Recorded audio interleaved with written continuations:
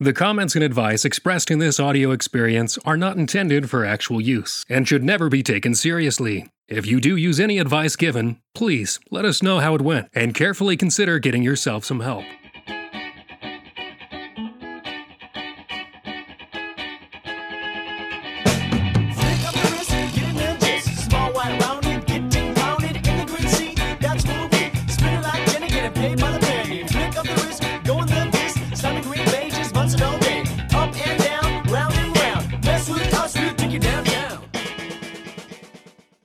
Good day, mates. This is the Fix That For You podcast. I'm Mr. Sunday Movies, and joining me in the studio...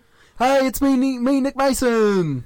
Clearly, my podcast mate here has been practicing on his Aussie accent, and he's doing a really bang-up job of it. Now I'm thinking about it too much, and I'm gonna leave. No. What's he doing? He's melting. What's he turning into? I don't really know. He looks like some kind of slime monster. It's never natural, so I just revert back to like some sort of weird British-Irish hybrid. He looks like a kangaroo. That's what most do you think that's Aussies what an Australian accent is? It's just a British-Irish hybrid accent? Plus a little bit of the Aboriginals mixed in there. Oh, yeah. Yeah. And a kangaroo accent. And a bit of a kangaroo kick to it. And a little whip of his tail. Bit of a tail whip to the head. A little slap of its cock. Maybe have to start with good day. Good day, mates. This is the Fix That... No. You're trying to do a voice with it too? Could you just talk in your normal voice? Good day, mates. This is the Fix That For You podcast. Yeah, but you're like talking... Good day, mates. This is the Fix That For You podcast. You're projecting, mate. Good day, mate. This is the Fix That For You... Mate! Good day, mate. This is the Fix That... He's going... We can't stop him. Good day, mate. This is the Fix That... This is why we put them in an isolated island. They can never get off of it. He's going mad. They go mad. What do you think if there were one qualification of becoming an Australian, what would it be? The accent. All right. I mean, other than that, mate, don't be cheeky Daft. with me. Daft? What did you say? That's Daft. British. Daft. We could say daft. I don't really... I know. I don't know. Surfing? Surfing. You have to... Maybe an ancestor who murdered someone? Hello, everybody. Welcome back to Fix That For You, the podcast. The only destination podcast where we are going to take your embarrassing stories or the ones that we steal off the internet and give you some absolutely fantastic advice on how you can recover from your embarrassment, or just if you just want to learn to recover from someone else's embarrassment, just take some notes and jot them down so you don't find yourself in such a predicament. You're welcome to do that too. I will be one of your co-hosts, Mitch Hessian. I'm with you here. My name is Kyle Reinen. And my name is Caleb Carson. And I wonder why you always call us co-hosts, you know? Because we're co-hosts. Yeah, but we're all just hosts too, you know? No, because if we were all hosts, we'd each have an individual show. No, we're all hosts of this show. We're each other's co-hosts, but when we're referencing ourselves, we're a host. Well, I don't know about you guys, but when I'm introducing myself to you guys. Oh, so you're saying you're my co-host. Okay. As in, like, Kyle, Caleb, I am your co-host, Mitch Hessian. Right. Oh, I really I didn't realize that. I don't know why I would heck? assume you were addressing the audience. Yeah. So wait, you mean to tell me that you have just been mimicking what I do, not really understanding what we were actually doing here when we introduce ourselves? Yeah, I'm a sheeple, okay? I wouldn't say that. I would more say that we were copying you without understanding the motive. Yeah, that sounds a little bit more accurate, I suppose. Yeah. All right, let's stop talking about this and get to some stories. So our first story is brought to us by Reddit user Vivid Still, which I imagine that there's some sort of photographer with a vivid still. I was at the gym today chatting with this huge dude and this powerlifter woman who, despite having 4 kids and being 35 years old, looks like she's 25, with arms so strong I'm melting down each time I see her flex. Do you watch her flex? Melting down? Yeah, I can't. I mean, some people find that attractive. That's cool. I think he gets angry. Like he's having a meltdown in the middle. Yeah. Of the Why aren't I as strong as you? Why? I want the muscles. We're having a nice conversation about nutrition and all that, and we're all pretty serious about training. And we happen to change the topic to a recent shooting in our area. She's a paramedic, and Cheery. That's not like it. Typical gym talk. What are you benching, bro? What are you shooting, bro? We might have to do like an extra Patreon content of like just proper conversations to have out in the wild. What's good topics? Like, yeah, what to steer away from and what to like maybe, hit on a little bit more. Anyways. So she happens to be a paramedic and complains how there are reports of weapons dealers giving out extra grenades with the purchase of a gun. Extra Yeah, grenades? Extra grenades. It's like a buy one get on two top of grenades, get your one free. right. We're having a blowout sale. Sorry. The deals are all over the new Macy's catalog. I love those things. That reminds me of that. Thanks for reminding me. I have to do my clippings tonight. Yeah, have you seen the new grenades? They're pinless. You get an extra one Limited if you buy a gun. limited availability. You get an extra one if you buy a gun. If you get an app, you can detonate it from remotely. I don't sell guns. She mentioned how she's progressively more scared to arrive at a scene. That's when my douchebag brain decides to throw a consolation, a compliment, and an admiration into a blender and pour the abomination of result out through my mouth. And I said something along the lines of, "Doesn't it feel amazing when you're deadlifting the bodies?" Last sentence. My workout was exceptionally short today. Oh, man. Just like that's tremendously screwing up a conversation. I think before we go anywhere with this, we have to answer the question: does it feel good when you're deadlifting the bodies?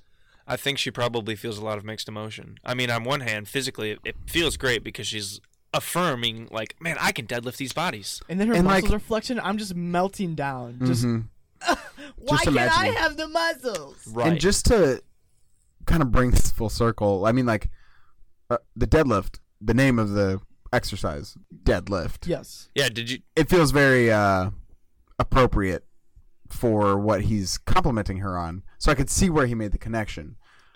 But it's been a long time since a deadlift has been known for what you're lifting. Yeah, it's actually been since the Civil War. That's when the lift original was coined. deadlifters. The original deadlifters were in the Civil War, yeah. And Was it a squadron? It was a squadron, yeah. They of had the to go first- back through behind everyone and pick up all the bodies. And they were called the deadlifters, and so but they were the strongest They in the just army. had giant hands. Right, because they had Yeah. to carry around like big carts, like you know, like a wheelbarrow. Yeah. And they had to, Yeah. deadlift it up, go dark. move to the next pile, deadlift the person into the cart, deadlift the cart back up, move With to an the- extra person.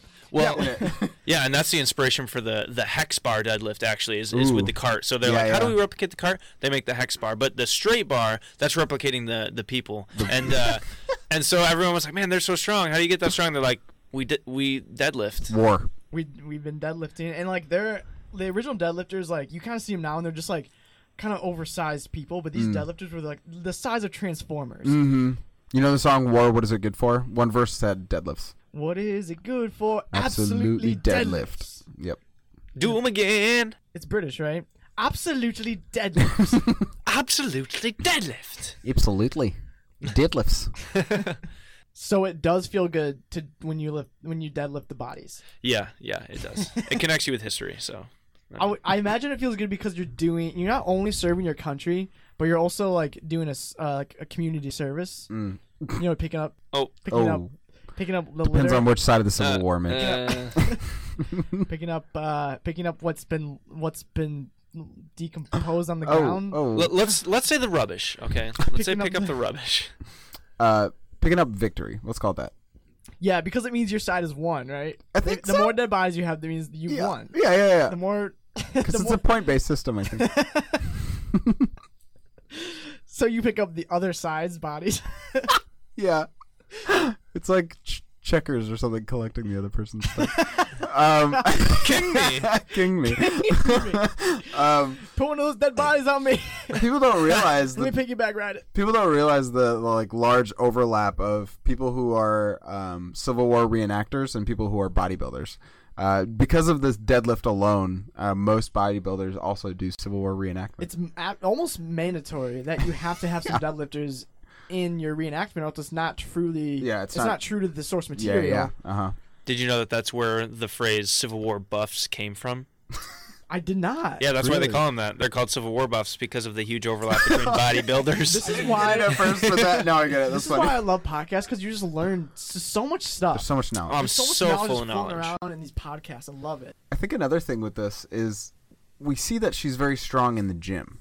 So strong it makes me melt whenever she. It makes me flexes. melt when I see her muscles ripple. But a weakness she has, she may be strong in the gym, but a weakness she has is if you know the right number, she has to go anywhere you call as a paramedic. You have a certain power over her to make a call, and she's got to show up to a place. So there's something there that we can use to manipulate a situation in which you all of a sudden look like a hero. And thankfully, he did not tell her what his occupation was, Right. because he's actually a gangster. So he has access to these. He's the one selling and To giving these away crimes? Is that what you're going to say? He has access to the crime scenes because he's the one creating them. So I was thinking, instead of maybe like, I didn't think he was going to be a criminal like the way you took it, but that's also something we could do. I could also say that you could, this is just as much of a criminal act, but you fabricate some sort of crime scene and have either you call or somebody else call in the crime scene. Like smoke a joint? No, I'm thinking something more dramatic. Like Yeah. jaywalk? Probably like a jaywalk, yeah. Or your regular, just lounge. What's the Like dig a hole without calling? right? Cutting down a tree. Loitering. You're typical loitering. No, I was gonna say some sort of like fire or but you control it, make sure it's all safe. But what you do is when the paramedic shows up on scene, you are the hero saving everybody before the paramedics get there. And she sees you coming out of that burning building or like deadlifting that person to safety. And she's like, oh, this guy who made a deadlift joke last week, he's not half bad. Yeah, and also you got to remember that while he's deadlifting that person, he's also holding 12 kittens. Right. So he also rescued 12 kittens from the burning Every building. single one of the Umbrella Academy kids. Unfortunately, he does have to jaywalk in order to get them to safety to the other side of the street, and He will be going to jail. Then you are the criminal, and you will be going to prison. So I'm sorry about that, Vivid still. Sorry about that, Vivid still, but at least you don't have any more embarrassment, so you're welcome. Mm-hmm. What's worse, embarrassment or being in jail? Definitely embarrassment. That's why. Yeah. That's why we have to have a podcast about how to get out of embarrassment, not how to get out of prison. Yeah. This one is brought to us by Marilyn Manson, 1996. Marilyn Manson, not born in 1996. No. Garen freaking T. You guys know how if you twist a bottle really tightly and then open it, the cap flies off with a loud bang? Heck yeah, dude! I love that. Yeah, oh you my do. gosh. Assert your dominance early in middle school, that kind of stuff. That's right. That's how you know you are the class clown and the class bully. Well, that's class alpha. You're the alpha leader. right. That's what I could never do that. Are you gonna make me have to pop a bottle cap off in here? Well, I mean, I'm not gonna do it because I don't know how. So I've never done it. Caleb, you're the alpha. Well, I mean, I know how, yeah, but there's no bottle in here. That means Caleb's the alpha. I'm the alpha. Wait, can I be the alpha follower and somebody else be the alpha leader? No, because we don't know how to pop the bottles. I'm only good as an alpha behind the scenes. Look, leaders aren't born; they're chosen. I thought they were leaders made. aren't chosen; they're born. Wait. You were What? born popping bottles. Aren't we all born then? I was No. born like I was popped out You're of a bottle. misinterpreting what I'm saying. Caleb was born with the innate ability to pop bottles. We were not. Caleb was born a natural leader. It's just a Wow. gift, man. I don't know what to tell you. I had recently learned how to do it properly, and I wasn't really twisting it hard enough before. So today I was sitting at a table, and the person sitting next to me had a bottle, which I asked for, and they gave it to me. I was hesitant at first to do it for a second, but then without thinking, I twisted and opened. What proceeded next was the loudest bang known to mankind. That's what she said. Womankind. I'm just trying to fit in with the middle school vibe here. Oh, got it, yeah. A shotgun blast was nothing compared to the cannon blast that occurred. The room instantly fell dead silent, and I saw my teacher slowly leaning forward on her chair, giving me a look that screamed anger and disappointment. Wow. She only gave me a warning and then let it go, but the class wasn't the same for the rest of the period, and I can't stop thinking about it. To make matters worse, this girl I was talking to was in that class when it happened. No. Crap, a girl. No, let me tell you what. Right now, she was impressed by that. I know, right? She was impressed. Look at what you can do with the bottles. Look at how big of a fart noise you can make with that bottle. You know, middle school girls love it when middle school guys can make loud fart noises. That's right. It's all about asserting your dominance, making the biggest sound because that's what attracts the most females. Yeah, look at lions. Big roar, big mane, big power. Yeah. So, as the only certified person here that's actually shot a water bottle top off, Yeah. this is what I had to say to this guy. One, your embarrassment is understandable because it's kind of like farting really loud in the movie theater. You know, you draw attention to yourself. It's freaking sick, though. Yeah, it's freaking dope. But we're gonna get there, Mitch. We gotta walk him there. We gotta hold his hand, baby him. Okay. So right now he thinks it's embarrassing, but okay, Marilyn Manson, 1996. You sound pretty hardcore, but based on the story, you're clearly not. So we're gonna help. Yeah. Be careful with this story because it's got a lot of edge on it. It's got sharp edge. Don't cut yourself on it. It's very edgy. It's very edgy. Okay, so the main consequence of this is that there was a girl that he liked. And now he feels like his relationship with this girl is compromised. So what do we do about that?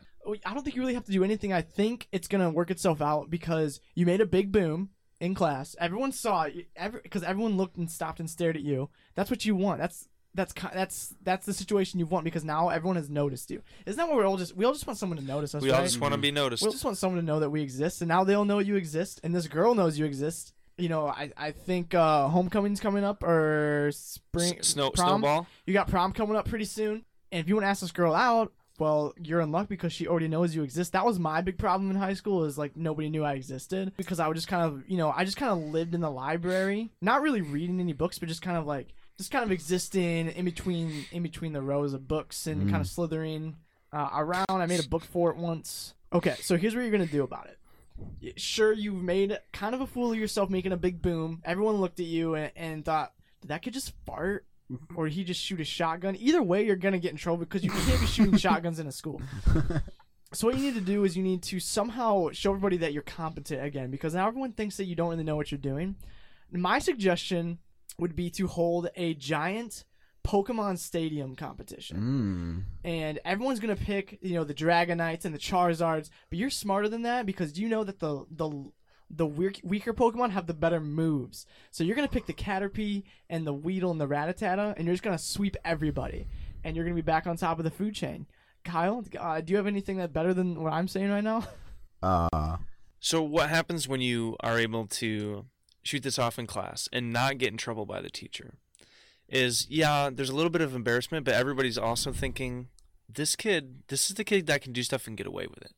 Right, so this reputation starts to build. Like, man, this kid can shoot off a giant fart bottle in class, and he doesn't even get in trouble with the teacher. Ooh. So now, all the cool kids, like the kind of bad kids, they start coming to you and they say, "He's the go-to. He's the go-to. He's like the goat, like the little." He's the Morgan Freeman. He's the mule of the high school. Yeah. So then all these kids are coming to you and they're like, "Hey, try to get away with this in class," and they keep giving you more and like progressively difficult, difficult tasks to try to accomplish and not get in trouble. And if there's one thing that Kyle knows about middle school girls, it's that they like the bad boys. Oh yeah. I mean, like when I was in middle school, all the girls wanted was for me to just pull the chairs out from under them while they were about to sit down and give them almost a concussion because of it. They loved that crap. Right, and I bet you had like 30 girls ask you to prom. And like 10 pairs of leather pants. You own 10 pairs of leather pants? I owned them, yeah. Because at that point, leather jackets weren't as cool. Right, it was more about the pants, yeah.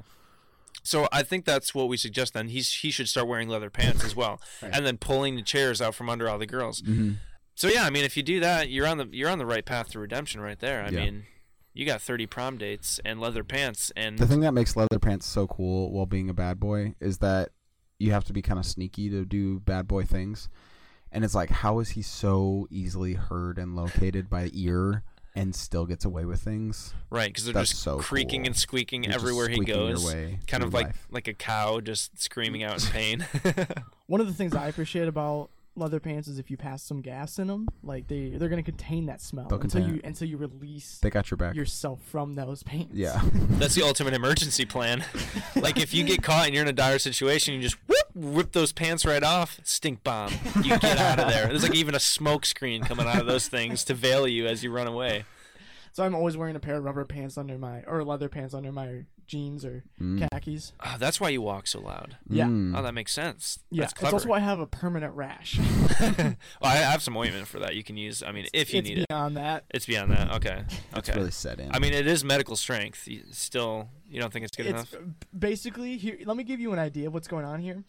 Basically, I have a rash that's so ingrained into my body. It just is my body now. Oh, okay. It's I'm rashed down to my bone. Wow. Our next story, breaking news. Our next story is brought to us by BreakFree221. It's my 3rd day at this new job. I've met quite a few people, and I'm not that great with names to begin with. I'm taking in a lot of info. Coworkers' names, customers' names, all the different aspects of the job. I went to ask this coworker a question by calling what I thought was his name. I yelled it 3 times. I was pissed because I thought he was ignoring me. So I yelled what I thought his name was, even louder. He was ignoring me. He was ignoring me because I was actually yelling another coworker's name that wasn't even there that day. He didn't correct me and just walked away. It was so cringy and embarrassing. I don't even want to go back to work. Just yelling randos people's names in your office 3 days into the office, which is already a very fragile time for your persona in the office. You're really setting up who you're going to become in that office Just for the next probably until you die. Yeah. And now you're going to be known as the guy that is an idiot because he can't remember he can't remember his coworker's name. First impressions are so important, and when you come off as a loony within the first 3 days, HR is going to call you after work one day and just say, "Hey, don't come back."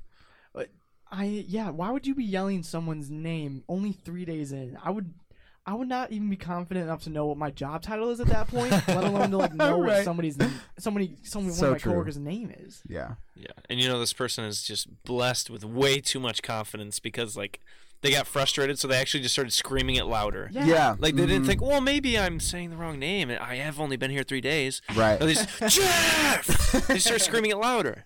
So I do find myself in this kind of situation a lot. I don't really know what to do about it. You don't scream, though, right? I don't scream it. Usually what happens to me is I know I'm forgetting their name, and so I kind of hit the brakes a little bit, and hopefully I think of the name before I get to it, but then I usually end up getting to it, and I'm like, nope, still don't have it, and so I just kind of trip and stumble my way through it.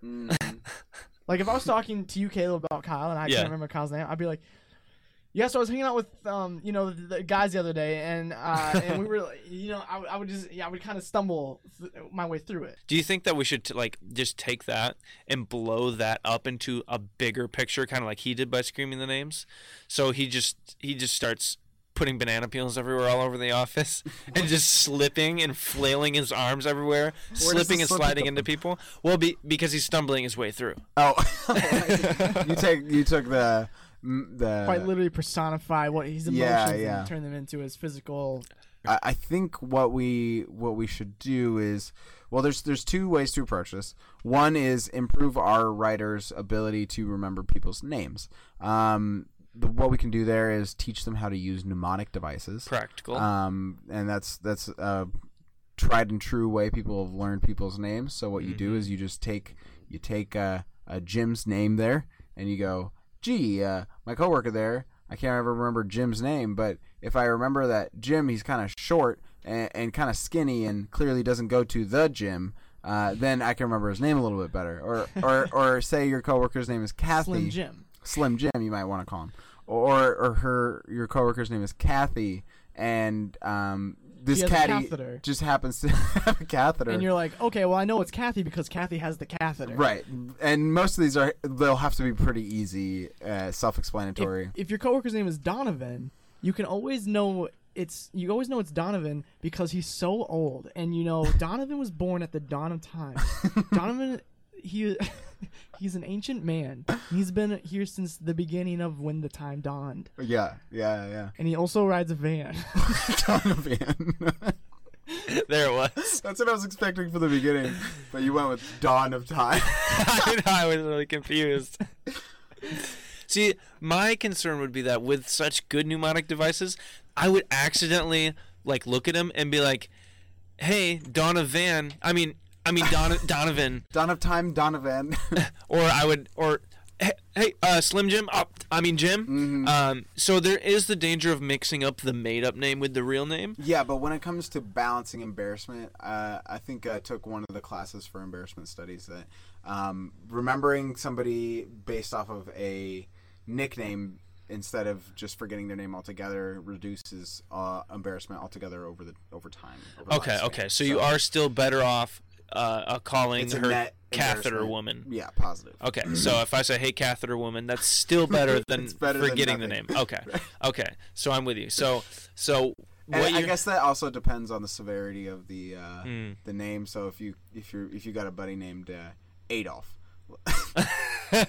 and you just straight up call him Hitler, that's going to cause a lot more embarrassment than if you just forgot his name altogether and called him Bud. Right. So it is a little bit case by case basis, and that makes a lot of sense. So what I'm hearing you say, and correct me if I'm wrong, but what I'm hearing you say is, we take a bunch of banana peels and we put them all over the office, and we have them slip around on them, flailing and stumbling through all of the office.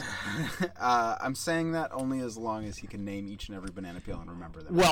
Right. While also screaming, "Hey, catheter lady." Yeah, right. I need those faxed. Well, you're going to remember all their names because you have spent the time cutting them up. You spent the time eating them. You have an emotional connection to them. You're not like, it's not like your coworker Jim. Like, you know him for 3 days. You've never cut up Jim. You never cut him up. You never eaten him. You don't have any sort of emotional connection to him. We're keeping that in. And then, but these bananas, like, you ate each one of them. Like, you handpicked them from the bunch. Forget a banana. Yeah.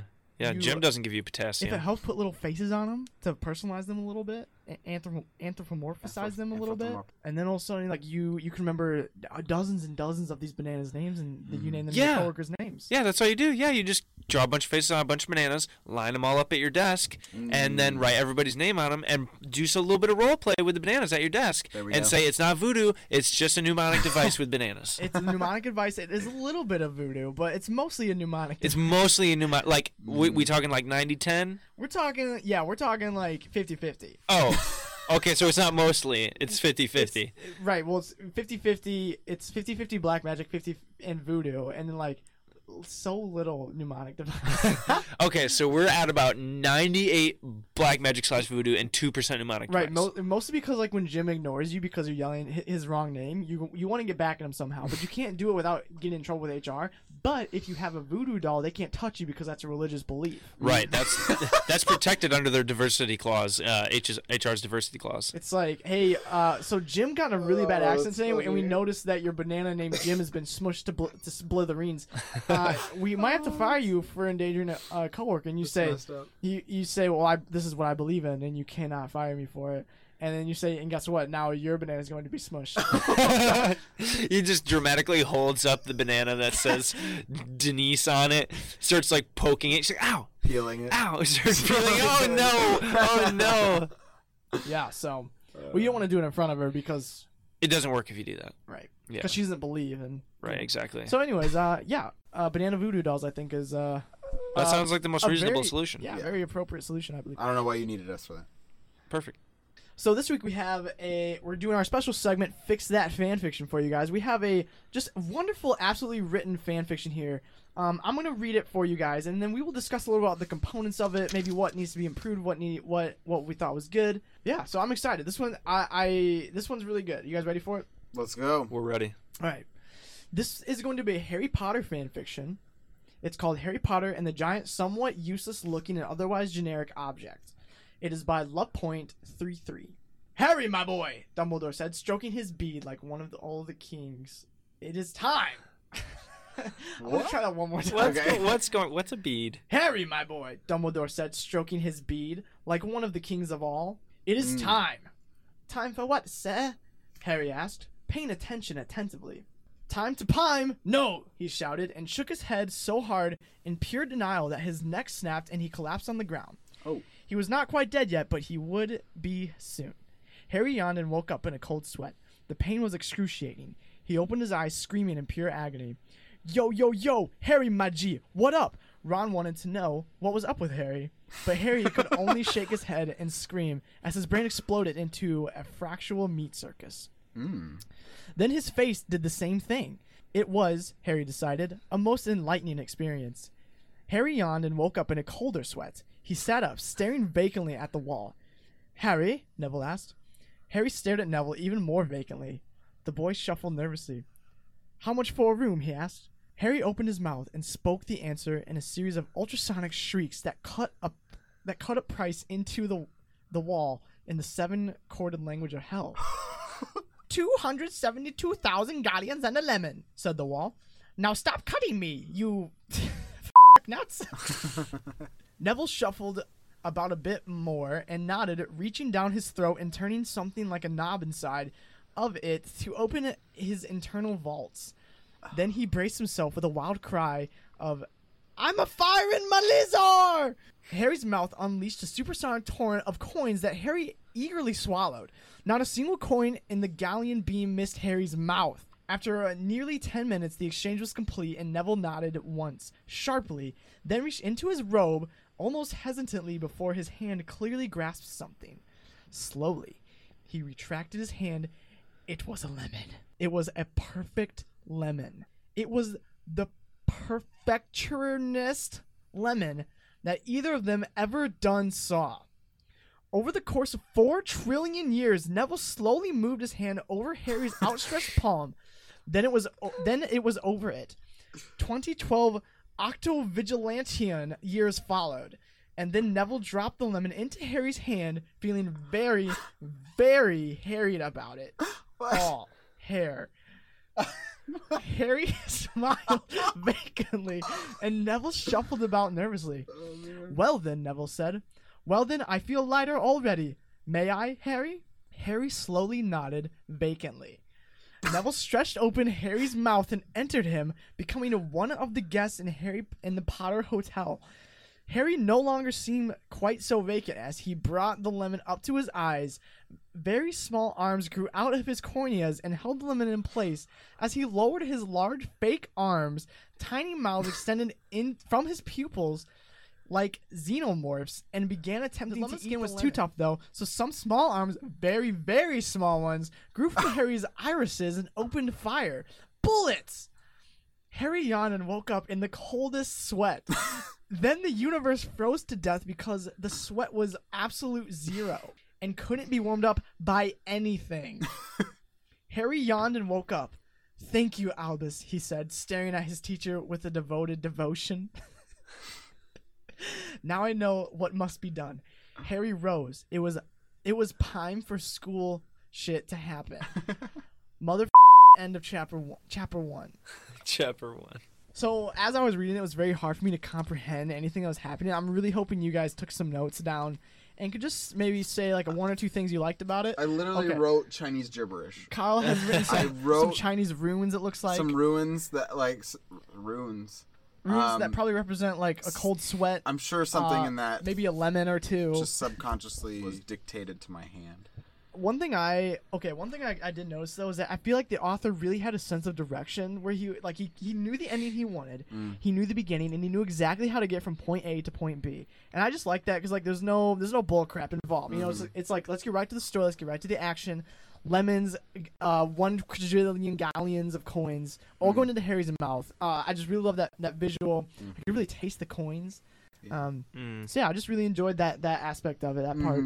This is what I feel like happens if you mix the game Mad Gab and Mad Libs with Acid and Harry Potter. Yeah. Because you had the direction, but you had such a consistent randomness to the entire story. But you ended up with things like Devoted Devotion, which happens in Mad Libs all the time. In Pime. Yeah, Pime. But I think this is kind of like if it seems like the story could almost have happened if you had 4 people or 4 or 5 people in a room and they told the story 1 word at a time, and they took turns saying different words, and they ended up with this kind of like levels deep dream that nobody could figure out how to get out of the dream. They just kept going, and then I woke up, and then the one troll of the 4 of them wanted to just keep it in a dream, and by the time it was his turn, he could just get it back there. You know what I'm saying? Yeah. I was kind of hoping that it would end Harry woke up under the stairs, and it was all the, like the classic everyone, It was all a dream. Yeah. I wanted him to wake up in the middle of class, and it was his professor playing a prank on him, showing him why he shouldn't fall in class, and like doing some sort of magic trippy dream that would scare him to not ever fall asleep in class again. Right, yeah. But that would have a moral. And I think this is beyond morals. It's kind of like a La La Land situation of a fan fiction where like there's really not a plot and there's really not a direction. There's really not a story. It's just life. It's really just a bunch of words. Words logically ordered. I think barely. This is a story that intentionally shirks off any sort of like narrative that the reader is supposed to expect. So it's about unexpected events that is surprising your reader. So, is Neville gonna stay in a real hotel? No, he's actually gonna go inside of Harry Potter's mouth and stay in a hotel that's in there. I did actually really thought it was clever when they're like Harry stared back vacantly, like he was like not really, but like he was actually a hotel. Hotel vacancy. That was vacant. That was very clever. I did like that. That was my favorite part. That's the foreshadowing because it's right at that point when he said vacancy like 4 or 5 times where you start to think they are using that word an awful lot. And the next thing you know, Neville crawls into his mouth and he's a little less vacant. And you're like, oh, well, thank you for giving me this answer at the perfect opportune time. All right, boys, let's wrap this one up. It's been a lot of fun, but I think it's time to put this one to rest. Hey, put this one in the grave. Thank you guys so much for listening to this episode of Fix That For You, episode 20. Yeah, we're 20-year-olds today. I didn't think we'd make it this far. Yeah, so thank you guys for all the support you guys have been giving us. And for those of you that don't support us, just thank you for being potential supporters. If you guys like this episode, be sure to share with a friend. Like we said last time, this is the only way that this podcast gets around. And so we really rely on you guys. We hope you guys will look us up on Facebook. We're FTFY Podcast. Like the page, reach out to us, keep up with the content there. Follow us on Twitter. We're at FTFY Pod. And then you can email us your embarrassing stories. We're ftfypodcast@gmail.com. If you like the song that is at the beginning and end of our podcast, the name of that song is Gnip Gnop by the Cold Soda Club. So big shout out to them for letting us use that. If you like that, go ahead and look them up and give them a listen. Also, if you guys like this podcast and you would like more of it, let us know that too. We have some additional content ideas floating around, but we don't really know if there's a market for it. We don't really know if there's an audience willing to listen to it. So if you want some extra stuff, email us and let us know. Again, thank you for listening. This has been Fix That For You, episode 20. We will see you guys next week when we release another episode. Ready for you guys to listen to. I'm your muffin host, Mitch Hession. I'm your ghost of a partner, Kyle Reinen. I'm your burnt toast, Caleb Carson. And you are the listener. You are welcome. In the green sea, that's where we'll be.